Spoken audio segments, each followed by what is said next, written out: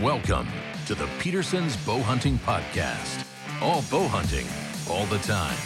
Now, here's your host, editor Christian Berg.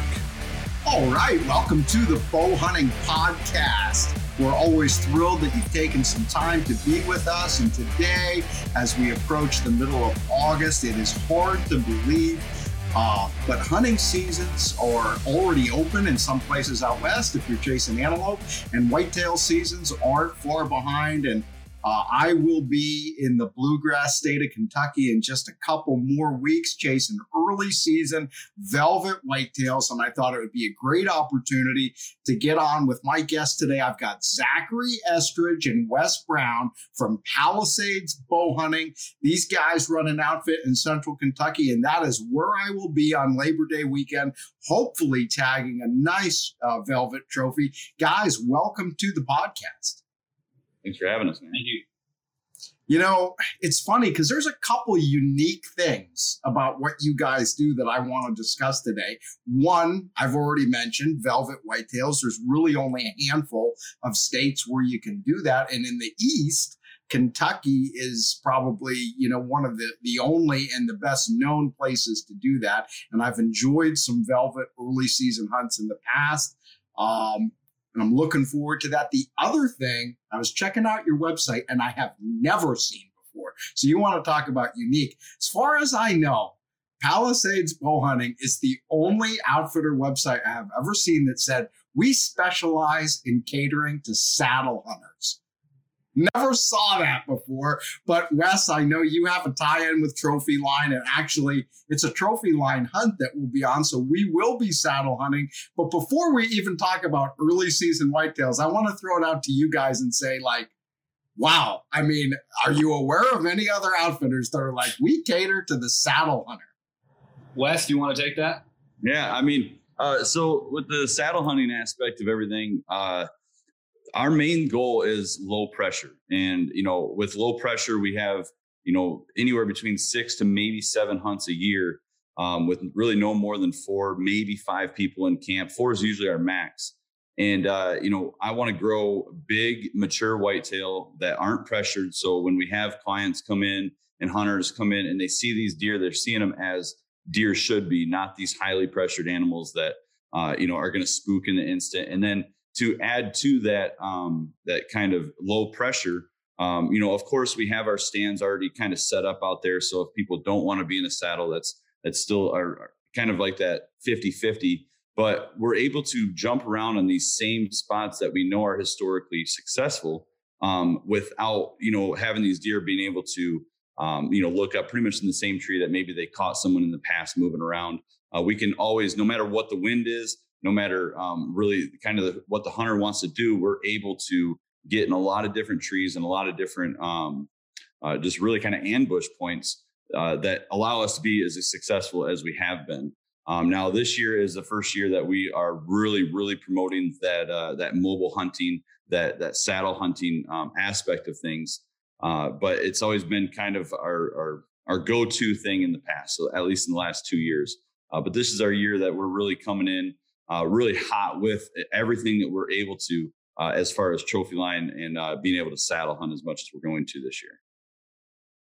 Well, I love it because, serious whitetail hunters know it's like keeping that element of surprise is critical, right? And when you have those established stand sites, whether it's on your own personal, hunting area at home or an outfitter, I mean, honestly, I've hunted with lots of outfitters over the years, right? Some really good, some terrible, most, somewhere in between that. But there's no doubt that I've hunted with plenty of outfitters over the years where these stands, you're like, man, there's a lot of Snickers wrappers here. There's a lot of old scent wicks. This is not a fresh location. My odds of really having, the leg up on the bucks here is not good. You guys are doing the exact opposite. And just a little background on me, right? I was always one of those guys, you'd look at the saddle hunters and you'd just laugh and be like, that's never going to be me. Well, 2 years ago, I finally got in the saddle, killed my first buck on a DIY walk-in hunt in Montana. The very first week I hunted with the saddle. Last year, I killed 2 more deer out of the saddle, and I've become like that ex-smoker. You know how ex-smokers annoy all the smokers because they're the guy that's always telling you how bad that is for you and you should quit. I'm like that guy who was never going to hunt in the saddle, and now I use it. And I'm like, if you just get a saddle, you can hunt a different tree every time. And like Wes was saying, you can always play the wind, and it's so much more versatile. But with an outfit too, most or all of your customers are not necessarily going to be familiar with this. So maybe, Zach, and you want to touch on this, maybe you're actually, integrating some education and exposure where maybe you have somebody who comes into camp, they're not a saddle hunter. Over the course of the hunt, maybe they have an opportunity to get in a saddle. Maybe some people are doing their very first saddle sits right there during their hunt with you. Well, yeah, that's exactly what's happening. And so saddle hunting just went hand in hand with our kind of mission already of low pressure, and it works perfect. We're already set up for the guys who don't know anything about that. And so when they come to camp and they are then exposed to it, whether it's just through seeing it through videos or through experience it with Wes, as we offer some filming options. And so Wes could be filming out of a saddle at any point in time. That's how they get introduced. So from there, we hook them up to a tree just right in the yard, and 2 feet off the ground, they learn how to swing and they figure out what's going on, and hopefully we can then set them up with a trophy line saddle, and goes from there. So yes, that's entirely the plan and the hope, just to expose more people to it. And when it comes to hunting our own land, just being smart, able to hunt better and be more successful in the long run. Oh, yeah. I mean, the thing is, for me, and again, this is unusual because most outfitters, I'd say 80, 90%, they do not want clients moving or setting any stands or going in anywhere other than, this is your stand. We will drop you off. We will pick you up. You will not go anywhere else. And of course, I'm not saying you want people moving around, but I always feel like as a pretty experienced bow hunter, when you go and travel to hunt with an outfitter, the best outfitters are the ones where it's like a partnership between you and the outfitter. And the goal for both of you is to kill a good deer and do it in a way that's not screwing it up, for other people as well. And with you guys, employing the saddles, it gives you an opportunity, because I can't tell you how many times I've been on outfitted hunts, and it's like, man, if I could just move 50 or 60 yards in one direction or another, I really feel like that's going to get me where I need to be. And boy, a saddle's a great tool to do that. Yeah. I mean, just to kind of touch up what you're saying there, I mean, we're kind of the same way as far as wanting to make sure people stay in that spot. A lot of people have a bad habit of getting down, going and checking the arrow. Maybe they can track their buck on their own. Fortunately and unfortunately, we've had a lot of success, but gosh darn it. Everybody who gets out of a stand and goes and tries to look for their deer, me included, in the past, it doesn't work out and we end up pushing deer too far for some reason. I think all of the Kentucky in our area, all the bucks all their lungs are pretty much 4 inches more forward because apparently, right behind that shoulder just seems to be always liver. But no, to your point, I mean, when we put them in that spot, that's where we want them to stay. We do a lot of planning while people are in camp, and we put a lot of it to the hunter. We want them to feel involved in the hunt. We want them to be like, hey, a lot of times I say, this is the wind. This is what this buck and this buck does in this area. I suggest that if we're going to hunt this spot, we need to be right here. What do you think? And a lot of people will have, we have a lot of good hunters come in camp and they have, great suggestions. It's like, hey, what about this? Is something maybe we haven't even thought of, or we were trying to, give it some time, or just him-hawing around to figure out if we want to use like this gully or just this lower spot. And they'll go, well, what about this spot? Well, saddle hunting, one, allows us not to have 2 or 3 people to set up a new stand in that spot. We can, if it's a hunter that we can trust and he's very educated, or even she, we can get them out, drive them to that spot, and they're going to be able to get in, find a tree, get up there, and hunt. And, last year, during velvet season, we had that kind of opportunity. We needed to get towards their bedding because, they just weren't coming out. It was really hot and they just weren't getting out where we wanted them to. So we closed in on the bedding. Now, it didn't work for the September time, but it did work in November time. And I don't think it worked in September, mainly because there's 2 or 3 of us trying to put a stand up in there and cut limbs and stuff like that. But it sat there for a little bit, and then in November it worked. So I'm thinking, with the saddle implementation, something like that during early season is going to be just fire, because it's just that hang and bang, and you don't have to have a lot of people in there. Yeah. And, I really feel like we need to back up because people are curious, I'm sure. And I am, Zach, I just want some of the basic, 911 on your outfit. You talked about the property and everything. I think you guys are located pretty close to Lancaster, Kentucky. And tell me about your farm, the areas that you hunt, how many acres you have, the deer population in your area, just all that basic stuff that anybody would want to know if they were thinking about coming in and possibly booking a hunt. I also wanted to say, by the way, I love the name Palisades Bow Hunting because I see like behind you, you've got that PBH. Well, that's the abbreviation for Peterson's Bow Hunting too. So it's like PBH and PBH are going to be like having a merger here in a couple of weeks. Yeah, for sure. It works out perfect.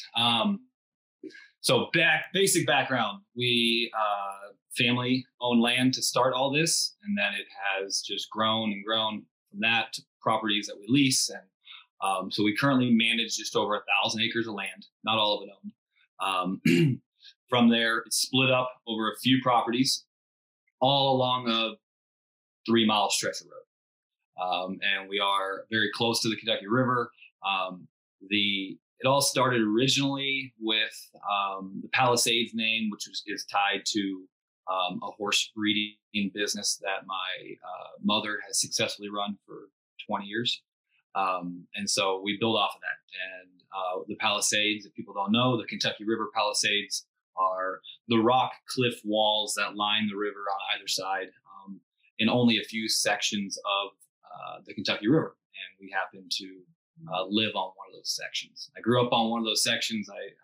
That's a backdrop to my life that I've been very used to. And so that's where the name comes from.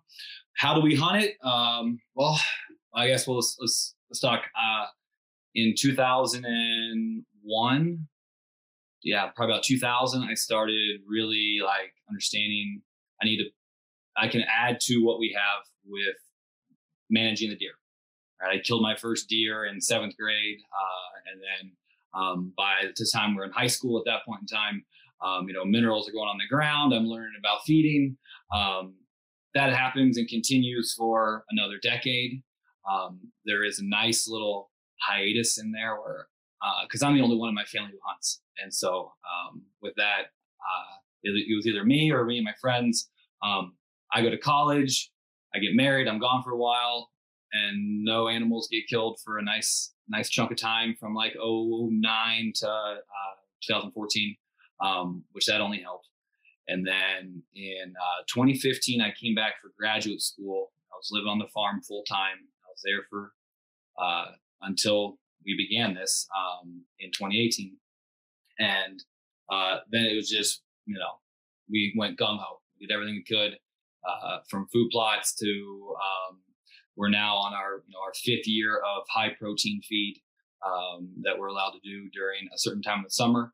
And we keep that up for just their nutrition as well as their antlers. And our farm manager is able to manage all of that for us, which is wonderful. So that's the kind of the progression of this over the last 20 plus years that we've had the land. And we started killing big deer about in 2008, 2009. And then we just started racking them up. And in 2016, I guided one of my really good friends on a 150-inch velvet buck on opening day. And a few months later, another friend on a 180-inch buck in November. And I said, maybe we should do this for real. And so that's when, that was 2016. So 2017, we started. And that's the first year I met Wes. Tactics for hunting. Obviously, we want to keep it as low pressure as possible. So we have 7 food plots stretched out over the farm, since we only have 3 to 4 people hunting usually at a time.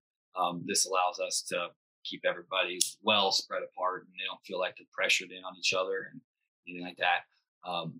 You can be over food. If you want to be over food plot, you can be over water. We've had a lot of success killing deer over some of our natural spring water that's coming out of there in a few areas.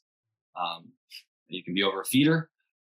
You can do it however you choose. And so we got options as long as it's with archery equipment, and we're doing it safely. That's the only thing we care about. Yeah, obviously, as the name of your outfit would imply, you're bow hunting only. And Wes had touched on it earlier. You're really only running, maybe 25 to 30 at most hunters each year. And that's probably over about a total combined maybe 5 weeks, which isn't that much. I assume, it's not necessarily 5 consecutive weeks each year. And really, if you look at the Kentucky archery season, I think you guys, you obviously start, early September, and I think it runs into about February. So you're only really hunting a small fraction of the total, archery season in that state. Yeah. And I mean, with the deer that we have now, I mean, and it's not because of me, but it's Zach's vision. But once we started in 2017, 2018, we really started to focus on age. Now, I can't tell, like, we have a 130 inch minimum. And we're pretty strict on that, just because we're able to show them, like, hey, this is a 130 inch deer. And, they come into camp, they see the deer on the wall, they see the dead heads we have, or, this is 130 inches. Obviously we can't expect them to be, perfect. I've been fortunate enough to guide at a lot of places, and I've been measuring deer for like 4 years now, so to be within 5-6 inches is something. But, so it's been that measurement, because I think it's harder for some people who maybe aren't educated or the uninitiated, to be able to see that, nice big brisket. Okay, this is a 3, maybe 4-year-old deer. But now, when we're talking about our deer that we have, I would say we're kind of heavy on the does. We always pressure people, hey, like, you can definitely shoot 2 does.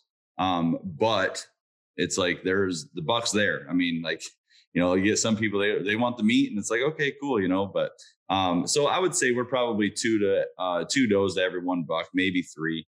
And then I know this year for a fact that we're going to have at least 5 deer touching the age of 5. And they're all, it's kind of tough right now. They've been a little sporadic, but we're looking at, 170s and 180s. I think this is going to be one of our biggest years as far as bucks. We just had a newcomer show up that we've never seen before. And gosh, I mean, he's probably 3 at 160, 170 inches. He's just a beast. And, but it's just been getting better every single year because we pay more attention to nutrition. We strategically put these plots in different areas. We have these established, mineral sites that, gosh, I mean, since Zach's been doing, these are 15, 16 years old, and it's just something that these deer are very used to. And, that low pressure is just very important to us. I rather do this almost as a hobby, and let it grow into maybe what it could become a lot bigger once we get more property. But to me, in 1,000 acres, and not all 1,000 is huntable. So we got to pick and choose. But within that property, having, like you said, 20 to 25 hunters within that 1,000 acres. Now to add more people, in my opinion, we need more property. So we're very comfortable with what we're doing, and it's starting to really show over the last 2.5 years where, people are shooting 150, 160, 170 inch bucks, or at least seeing the bucks. We've been very successful, and I love seeing new deer, especially this time of year. Yeah, it's exciting. And, for somebody like myself, here in Pennsylvania, you talk about, having a handful of deer, 5 years old. That's just rarely going to happen for somebody, in the average hunting area. Very, very, very difficult here, where I don't own any hunting property. I have permission on some farms, but man, there's so much hunting pressure here. I think you said, Wes, you live in Michigan. You know what it's like. There's not a 5-year-old buck behind every tree in Michigan. So if there's a 5-year-old buck around here, it's a county record at least. So, to have an opportunity to travel and, be able to hunt deer of that caliber, that's why people, do go to places like Kentucky, which, is certainly not a sleeper state anymore. I think 10 years ago, we used to talk about Kentucky as a sleeper state, Zach, but that secret's long since out. Let's talk a little bit about the early season hunting specifically. And again, it just seems to be a theme with you guys. You do things a little bit differently than a lot of others. And specifically to the early season hunt, typically you think of that as an afternoon only hunt because a lot of those deer are killed on food plots, which you've talked about, or ag fields, bean fields, especially places where the deer like to come out into a bean field at, last hour of the day and try to set up an ambush there. But I was told that you guys actually do quite a bit of morning hunting during your early season hunt, which I've not heard about before. So, talk to me about that and how you effectively set up those morning sits. If you want to go, Zach, you can hit it up. Yeah. Well, I would just say, it kind of just builds off one of our last, and then I'm sure Wes will add to this, but if we're hunting in the morning, the last couple of years, it's just been hot as can be. We have to pick a site that, we have a means to get in there without being intrusive. And then second from that, you better get ready to get dressed in the field and have your clothing be completely scent free because we're pretty, we're very much into everything being scent free. And so there's a process for that. And so that certainly helps. The evening hunts are inevitably going to be more realistically your better hunt. But the morning, it certainly can be successful. With them liking to get to that food while it's still cool before it gets wicked hot. Wes, what would you add to that? Yeah. So, I'm the one who kind of came into this with wanting to hunt mornings. And I think it was a lot of selfish reasons just because I just, I come from just, you got to hunt when you can hunt. If you can hunt, you better be in the woods, and I finally, after the last maybe 6 or 7 years, I've been able to have the opportunity to where I can selectively, choose when and how. But for some reason in Kentucky that I've noticed, one, the technology that we have, cell cams are a huge plus when you're in a place that you're able to use them. So those can really help us out in the mornings.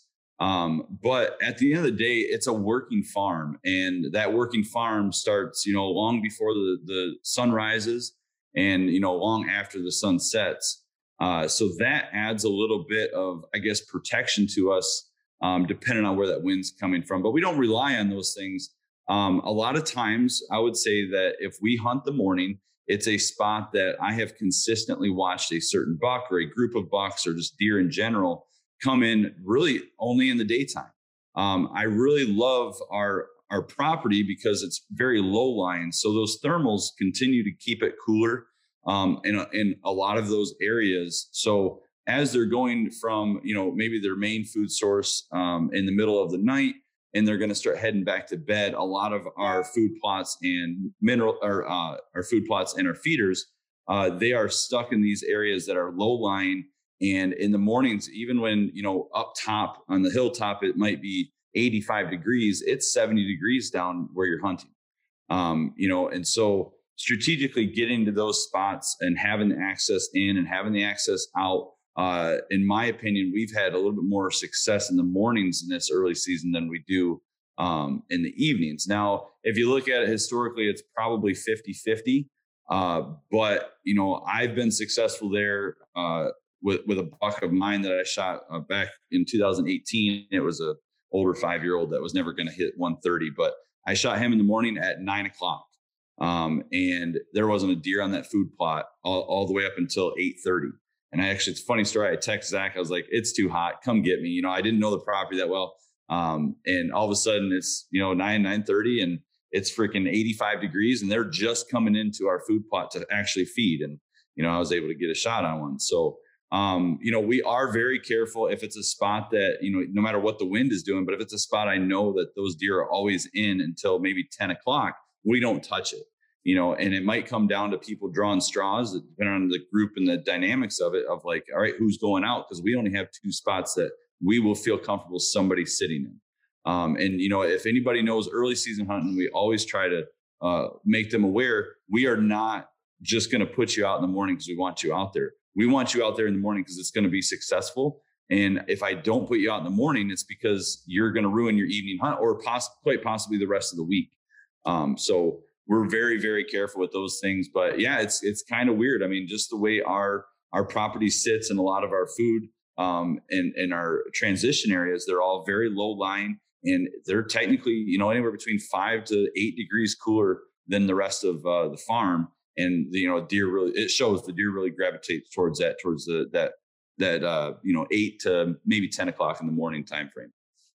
Yeah, I mean, it's great if you have places where you can get in and hunt effectively in the mornings, because as much as I like the early season hunts, probably the biggest drawback is that there can be quite a bit of downtime. You're almost sometimes feels like you're waiting around all day to go out there. And even, a lot of outfitters are like, okay, well, we want you to get you out there early, plenty of time to let the woods settle down. And it's so funny. Like we could have a whole show just about letting the areas settle down. Right. Like, I don't really believe in that. I think you can get in your tree about 20 minutes before the deer are going to show up most of the time. But point is, they just want to, because they know you've been waiting around. So you're going to get you out there 2 o'clock or whatever. Well, gosh, I mean, first week of September, it's still not getting dark until 8:30 or whatever. So you're like, okay, well, let's see. Realistically, the last 45 minutes is when I'm going to see all the deer. So I've got about 5 hours to sit in this tree and stare at my navel. And it's just the nature of the beast, because again, the early season, right? I mean, we're not talking about the rut here. There is no pattern other than bed to feed to bed that right. You're using on this hunt. I mean, that's pretty much the whole strategy. You're not rattling a buck in. You're not grunting a buck in. You're not using scent. You're doing nothing. You're waiting for these deer to get up and come to feed or go back to wherever they're going to lay down for the day. And just to speak to the morning thing, I mean, it's the deer on our property are just very unpredictable, because I mean, just right now, before we got on here, I was looking at we have, cell cams out there. And, yesterday at 1 o'clock, it's 97 degrees and there's 4 deer. 2 of them are bucks, at the food plots, milling around. And, and that's what it says on the camera. So, I mean, it's just, I think we just are very good at our intel, paying attention to these wind, because these deer, if I look right now and I look historically, I can almost guarantee they're not coming there in the afternoon on a south wind. They're probably going to be there on a north wind more consistently. And, and that's what we go down to. I mean, it comes down to, I have this pamphlet and I look through and it's like, okay, I see this buck. We name them, give them names and stuff. But, I see this buck, every single time on a southwest wind, and he's only coming between this time frame on this spot.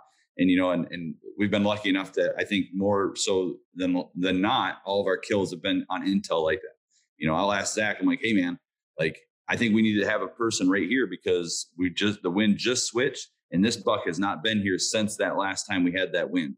And sure enough, sometimes it's funny. Sometimes, hunters will be like, nope, I don't want to go back to that spot. And it's like, well, I think you really should. And, and then they don't go. And sure enough, there he is, 170 incher, at 20 yards, could have been there.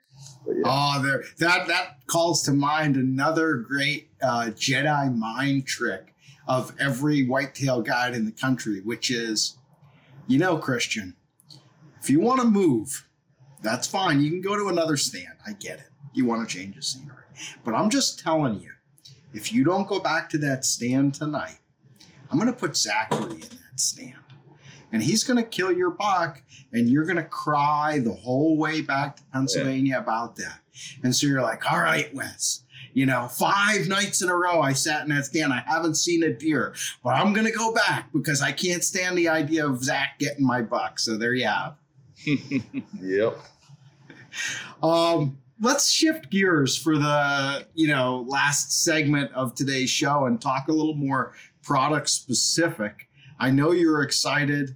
It's actually kind of ironic because you know what I was doing, because we've been talking saddle hunting right before this. And immediately after we're done with this, I'm going to finish, was putting together a tree stand because I have to go out this afternoon and hang a stand for a particular product that I'm dealing with for work here. And I'm going to use my new Venatic saddle from Trophy Line as my harness to put these sticks and this hang-on stand up. So I'll actually be using my saddle to put up a stand.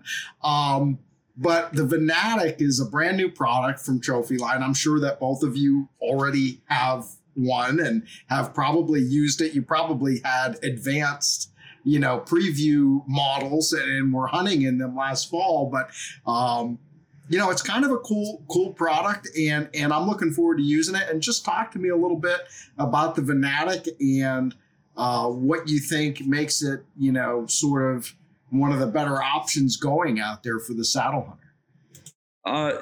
So for the Venatic that just came out, the biggest thing is lightweight. It is insanely light. I think it is probably the lightest one on the market right now. I think at just over a pound. And then, we've been able to, another big aspect of it is we have this little tab. I mean, it's all about these, little extras, right? So we have this little tab, and right on the back part, it goes right up into your upper loops where you could put your pouches. And now, these people that walk in, sometimes, it can kind of, catch on your pants or something low. So now it brings that up to where you're almost really wearing nothing. And that's kind of, having a lot of people at the TAC events getting in them. They said, if I was not leaning back into this, and hanging here, I wouldn't know I had a saddle on because they would stand up and you can't feel it. And another aspect of it is the rubber lining that we put on the waistband, which allows it to really stay up right where you want it. Now, our covert light and, the prime saddles and stuff, they stay there. But, sometimes you just got to move it around a couple inches or something to get it right. But once you put the Venatic on, it's just another piece of your clothing that really isn't moving at all. On top of that, it's got the no shine, and then it's got the, it's very quiet. And really, at the end of the day, it's just like you're not wearing anything. And it's incredibly comfortable. I think the way we are able to take the leg straps and we brought them kind of down. So instead of, coming up into your upper groin and hip area, now we're coming across your thighs, and it kind of gives a little bit more comfortability and another aspect of customization for whoever's going to be sitting in it. But as far as an option, I mean, it's taking the weight out of what you're taking into the woods. We have our 4 sticks, like our pack that we have. That's, one of the lightest on the market, along with, our EDP. Our EDP's, super light. I mean, you're going in the woods at the end of the day with less than a 12-pound pack if you put everything in that backpack. And, it's just, in my opinion, even I have 10 acres I just bought here, and I have plans to use it literally all over the 10 acres just because of the versatility that you can do. And it's all about being mobile. It's like, of course we want people to buy, Trophy Line and support us in that, but it's all about being that mobile hunter. And that's what's important. Like you're talking about a tree stand. If you have a tree stand, you can still be mobile. Is it as easy and versatile? Maybe not, but it's a tool. So, even saddle hunters, sometimes we have to use those tools to get the job done, whether I'm in a ground blind or, I can jump up in a saddle or something like that. But it's all about being mobile. And as hunters, we kind of understand the importance of mobility. So. Well, it is, it is a tool, and it's an important tool that I think every serious deer hunter should have. There's so many applications. I mean, I think the stereotype of the saddle hunter is this like DIY public land guy that's always going really far, and he wants to use a saddle because it sheds obviously a lot of weight. and he can really get in there and get away from, other hunters and things like that. But honestly, even if you're what I'll call a fat ass whitetail hunter, of which I fall firmly in that category. And so you basically are hunting, properties on permission, mostly private ground. You're typically maybe not going more than a quarter of a mile from the vehicle. Man, like last year, I got permission to hunt a new farm, and like you talked about it, stands, like it's an investment, like even what I'm going to go do this afternoon, right? I'm going to take those climbing sticks and that stand out there, and I'm probably going to spend, a couple of hours basically in the woods. By the time I get, the sticks on the tree, the stand set up, my lifeline on there, do some trimming, have that thing, however I feel that it needs to be, right, to be ready when I'll come back for the first time in October. And then to your point, you ain't going to move that. Like me personally, I'm always like, people ask me about taking down stands. I'm like, no, all my stands are one way. They go in and they never move. They'll grow into the tree, rust out, die. If it's a really good spot, I will replace the stand at some point. I don't take down stands. It's like enough work to put them up. I never take them down. Saddle, you get a new property. You're not just going to go in and start putting 7, 8 tree stands up. You don't know anything about that ground. The saddle is the perfect tool as you're getting your cameras up in the summer and you're walking that property for the first time. You're making those mental notes or you're marking it in your phone. Okay, these are 7 or 8 spots that I think might be pretty good. You just go in there and do a sit with your saddle, do some observation, see where the deer are coming, fine tune, your strategy in your own mind. Maybe at some point, because I'm like I'm not going to be only a saddle hunter. I'm not going to be one of those guys where it's like, oh, if you didn't kill it out of a saddle, it doesn't count. No, I'm still going to use stands. But that saddle is a great tool for learning a new property, for making an adjustment. Again, just like at the outfitter, sometimes you have a stand on your own lease or property, and you need to make that 50, 60 yard move. What are you going to do? Actually like pull that stand down and move it 50 yards? No, just come back tomorrow with your saddle. It's a great way to do that. Yeah. And you can ask Zach. I mean, I've filmed him a couple of times and we've been up in the tree, and, if it's a tree that I'm familiar with, or it's something that I can actually, I can see kind of all the angles and everything, with my camera gear, I have an A7S III I'm bringing up with a mic. I got the big lens, I got extra stuff, and I got a ton of things. And even if I'm self-filming, I have my bow as well. I am very, very confident that I can be set up, ready to kill a deer. Now, this doesn't include trimming if I need to, but up and ready to kill a deer and film him within 12 minutes. And that is not breaking a sweat. That is me just being very methodical. It's because, a lot of people, I'd like to touch on this, is a lot of people, when they think about saddle hunting, they're like, oh, there's so many ropes, there's this and there's that and all this kind of thing. I just want to get up and sit, and I understand that, like we said, it's a tool. But at the end of the day, like, how long do you take to shoot your bow and master your bow? Like how long are you taking that? And then you're studying these deer. Just take a little bit of time with this exceptional tool. And because just a little bit of time, I think, in my opinion, it's a 3 to 4 climb learning curve. If you can get 3 to 4 climbs in, then you're going to be very proficient. And just the more you do it, the quicker you're going to do it, or get up a tree and be ready, and not even break a sweat. And I've seen, 300-400 pound guys, and they just take their time getting up there and they're ready. I break a little sweat sometimes, but especially in September. But I was going to say, yeah. We're all going to be sweating here on this hunt that's coming up. But I would say realistically, like I use a set of your double sticks. Yep. And realistically, I would say from the time that you get to the bottom of the tree, and if you're taking your time, like really taking your time, moving slow, no more than 15 minutes, probably 10, to be having all those sticks on the tree. You're obviously you're sort of putting the sticks on as you're going up. So you get those last stick. Then it's just a matter of cinching your platform, which I've got, attached to my saddle, and then stepping onto that, putting your tether on the tree, undoing the lineman's belt. There's really only 2 ropes, by the way. I mean, I'm sure there's more if you want to make it more complicated, but you have your lineman's belt and your tether,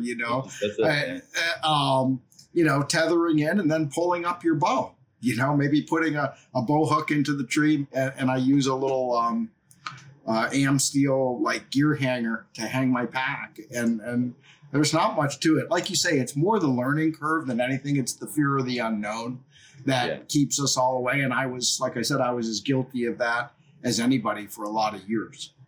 Yeah. I mean, Zach, he had the great idea because he's this business monster. We have sticks out there already, right? Like they went to hang-ons or whatever they are. They cost you $50. And a lot of people, well, I've got all this money invested in tree stands, and that's great. Use them. But if you have, let's say just my 10 acres here, I have, cheap sticks that I can, put up in trees that I know would be good to hunt out of. And I just leave them there and I take my platform with me. And if I get out there and for some reason the wind's swirling wrong, I know that I can go over here to this tree. I don't have to put my sticks up. I can climb right up, put my platform on, and I'm hunting, so that's always a great option too. Oh, and another nice thing, again, you just think about all the advantages of a saddle. If you hunt in an area like I do, where there is a lot of other pressure from neighbors or even other people who have permission to hunt the same properties, I think most bow hunters are at least a little bit paranoid. I certainly am. I worry about who might be sitting in my stand on the days that I'm not there. I love just putting some sticks in a tree and leaving it at that. And they're like, okay, well, you can climb up there, but there's nothing to sit in, unless you have a saddle too. I don't know what you're going to do. It just makes me feel better about it. Zach, how many spots do you think, extra hunting spots do you think has added to Palisades just with the opportunity of saddle hunting? Oh, well, I mean, if you say you take one farm that, has just say it had 10 stands on it to begin with. Well, now it can have 20 to 30 just based on the fact that there might be 10 tree stands and then there's going to be another 10 trees that I've gone and put stick in, which only takes a few minutes, not nearly the investment of hanging a whole tree stand. And we can identify a tree, put 3 sticks in it and leave. And that's very quick. So yeah, it's turned over threefold. The number of hunting spots that we'll have for any given place. Yeah. Well, I was gonna say, here's another thing. Again, as an outfitter, I'm left-handed, right? So all my stands are set up for a lefty. But typically, all the outfitted hunts I've done, I've probably shot way more deer facing the tree over the course of my life than facing away because they're set up for right-handers. You have sticks on a tree. Once I get up in the tree, I can put that platform anywhere I want around the circumference of that tree and be set up for how I want to set up the shot for myself, Sure. Yeah, for sure. I mean, just as outfitters, I mean, I think the one thing that we kind of look out for the most is, we'll go out there and try to pick trees. I'm like, okay, that'd be a good saddle tree just to get our eyes on it so that, and we'll mark it on our maps. And if we have to, we'll get up there in a saddle and we'll kind of do some trimming and stuff. So we have these extra spots that if we don't have sticks in them already or have them set up for a saddle, then, that's just something that someone can go climb real quick because, as outfitters, we want to be as quick and as efficient as possible. And if we can get in there even quieter, so we have different stick sets, like we have the, trophy line stick sets already out there. We have platforms there. So really all you do is have your saddle and just get up there, and I, we've noticed a lot more people. Oh, that's luxury, man. That's making saddle hunting super easy. Yeah. And I mean, with having, people coming in with that don't know saddle hunting, if I can get them to where they're comfortable sitting in the saddle, then that's a little bit easier of a transition from going from never saddle hunting to actually saddle hunting, because now all they gotta do is climb sticks, which they're used to, and they know their feet have to go on a platform. They just have to know that they go up there with their lineman rope and then they put their tether up and things like that. It takes a little bit more out of the thinking process. Well, I'll tell you what, guys, I am really looking forward to the hunt. You never really know, Zach, what you're going to get on these early season hunts. I mean, the weather can definitely play with you. You can get, a ridiculous heat wave. I remember one year I was down there was like the remnants of a hurricane went through, and it was like a monsoon. I've also seen it. There was the first time I ever went down to Kentucky.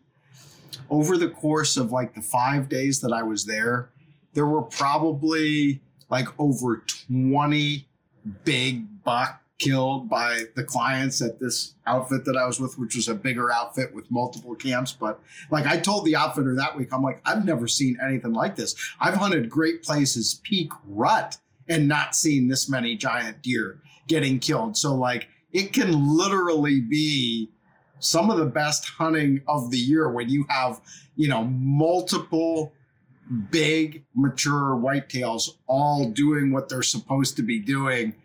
When they're patterned that well, just think about it. Again, you guys talked about your intel and how carefully you fine-tuned your stand locations. When like you get 5 big deer like that to all go to the spot where they're supposed to go on the same night, and you have guys in the tree, you have a pile of antler inches in your front yard that you won't duplicate, for years. So we're bow hunters. We're paranoid. I said earlier, we're also all optimists. Because I always say you have to be kind of an optimist to be a bow hunter, because on any given day, your odds of success aren't high. But right now, 3 weeks out, I'm thinking like, guys, we're going to experience that magic, Zach. You've got it tuned in.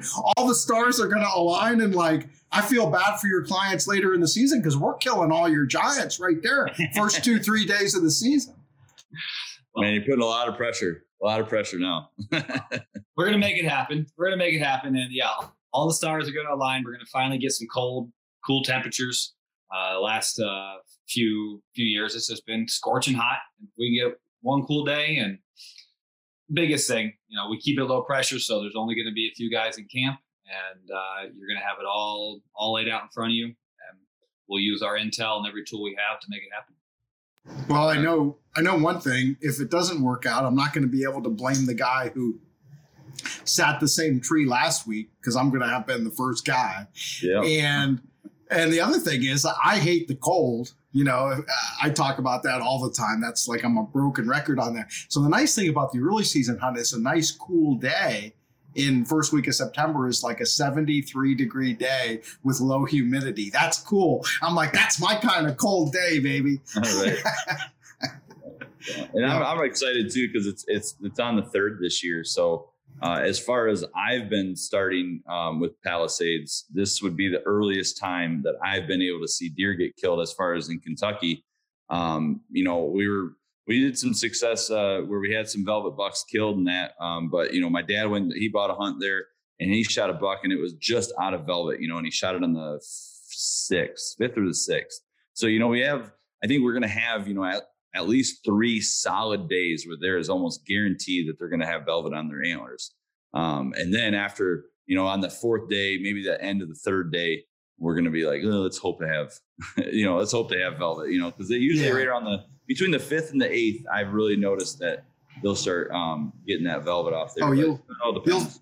I'm sure we'll see it when we're in camp. You have particular bucks that you're familiar with. And if you've got the cellular cameras out there each day, you're going to have picture, here's Curly last night in velvet. And then Curly was on the food plot this morning, and he's hard antlered. So it's just the way that it's going to go each day. Zachary, I'm going to let you take us out. Tell people how they can learn more about Palisades bow hunting, get connected with you, either on your website, social media, etc. Yeah, feel free to contact us through Instagram, Facebook, easiest way, social media, easiest way to talk to us. Website has your general information that you'll need. It's not easy to get on the list at this point. We're very blessed to have, I think everybody hunting this year has hunted with us before. They're return hunters, and if they're not a return hunter, then they're a referral of somebody who has hunted with us. So we're blessed to get lots of requests, and we're not going to break our strategy. So of keeping it low pressure. So you may have to wait a season or two to get with us, but we'll do our best to make it happen. But be nice about it. Ask nicely. And we'll but yeah, Instagram, Facebook, send us a message. Our phone numbers are on the website. You can text us directly anytime. And yeah, we're always here for you. Well, good. There you have it, folks. Get on the list. And the good news is, while you're waiting for your name to come up, you don't have to accumulate any points because Kentucky is an over-the-counter state for non-resident whitetail tags. So at least you don't have to worry about being able to get that license when Zachary finally rolls out the red carpet for you. Gentlemen, it was a pleasure. Very appreciative of your time. Again, I'm looking forward to the hunt, looking forward to sitting in that Fanatic, and hopefully we can be, some of the first kids in our neighborhood to say, we killed it out of the Fanatic, and we'll be social media superstars. Heck yeah. Yeah, I'll probably be the one filming you too. Beautiful. Look forward to it. See you guys soon. Thanks for downloading the Peterson's Bow Hunting Podcast. All bow hunting, all the time. Pick up the latest issue of Peterson's Bow Hunting Magazine on your local newsstand or connect with us online at bowhuntingmag.com.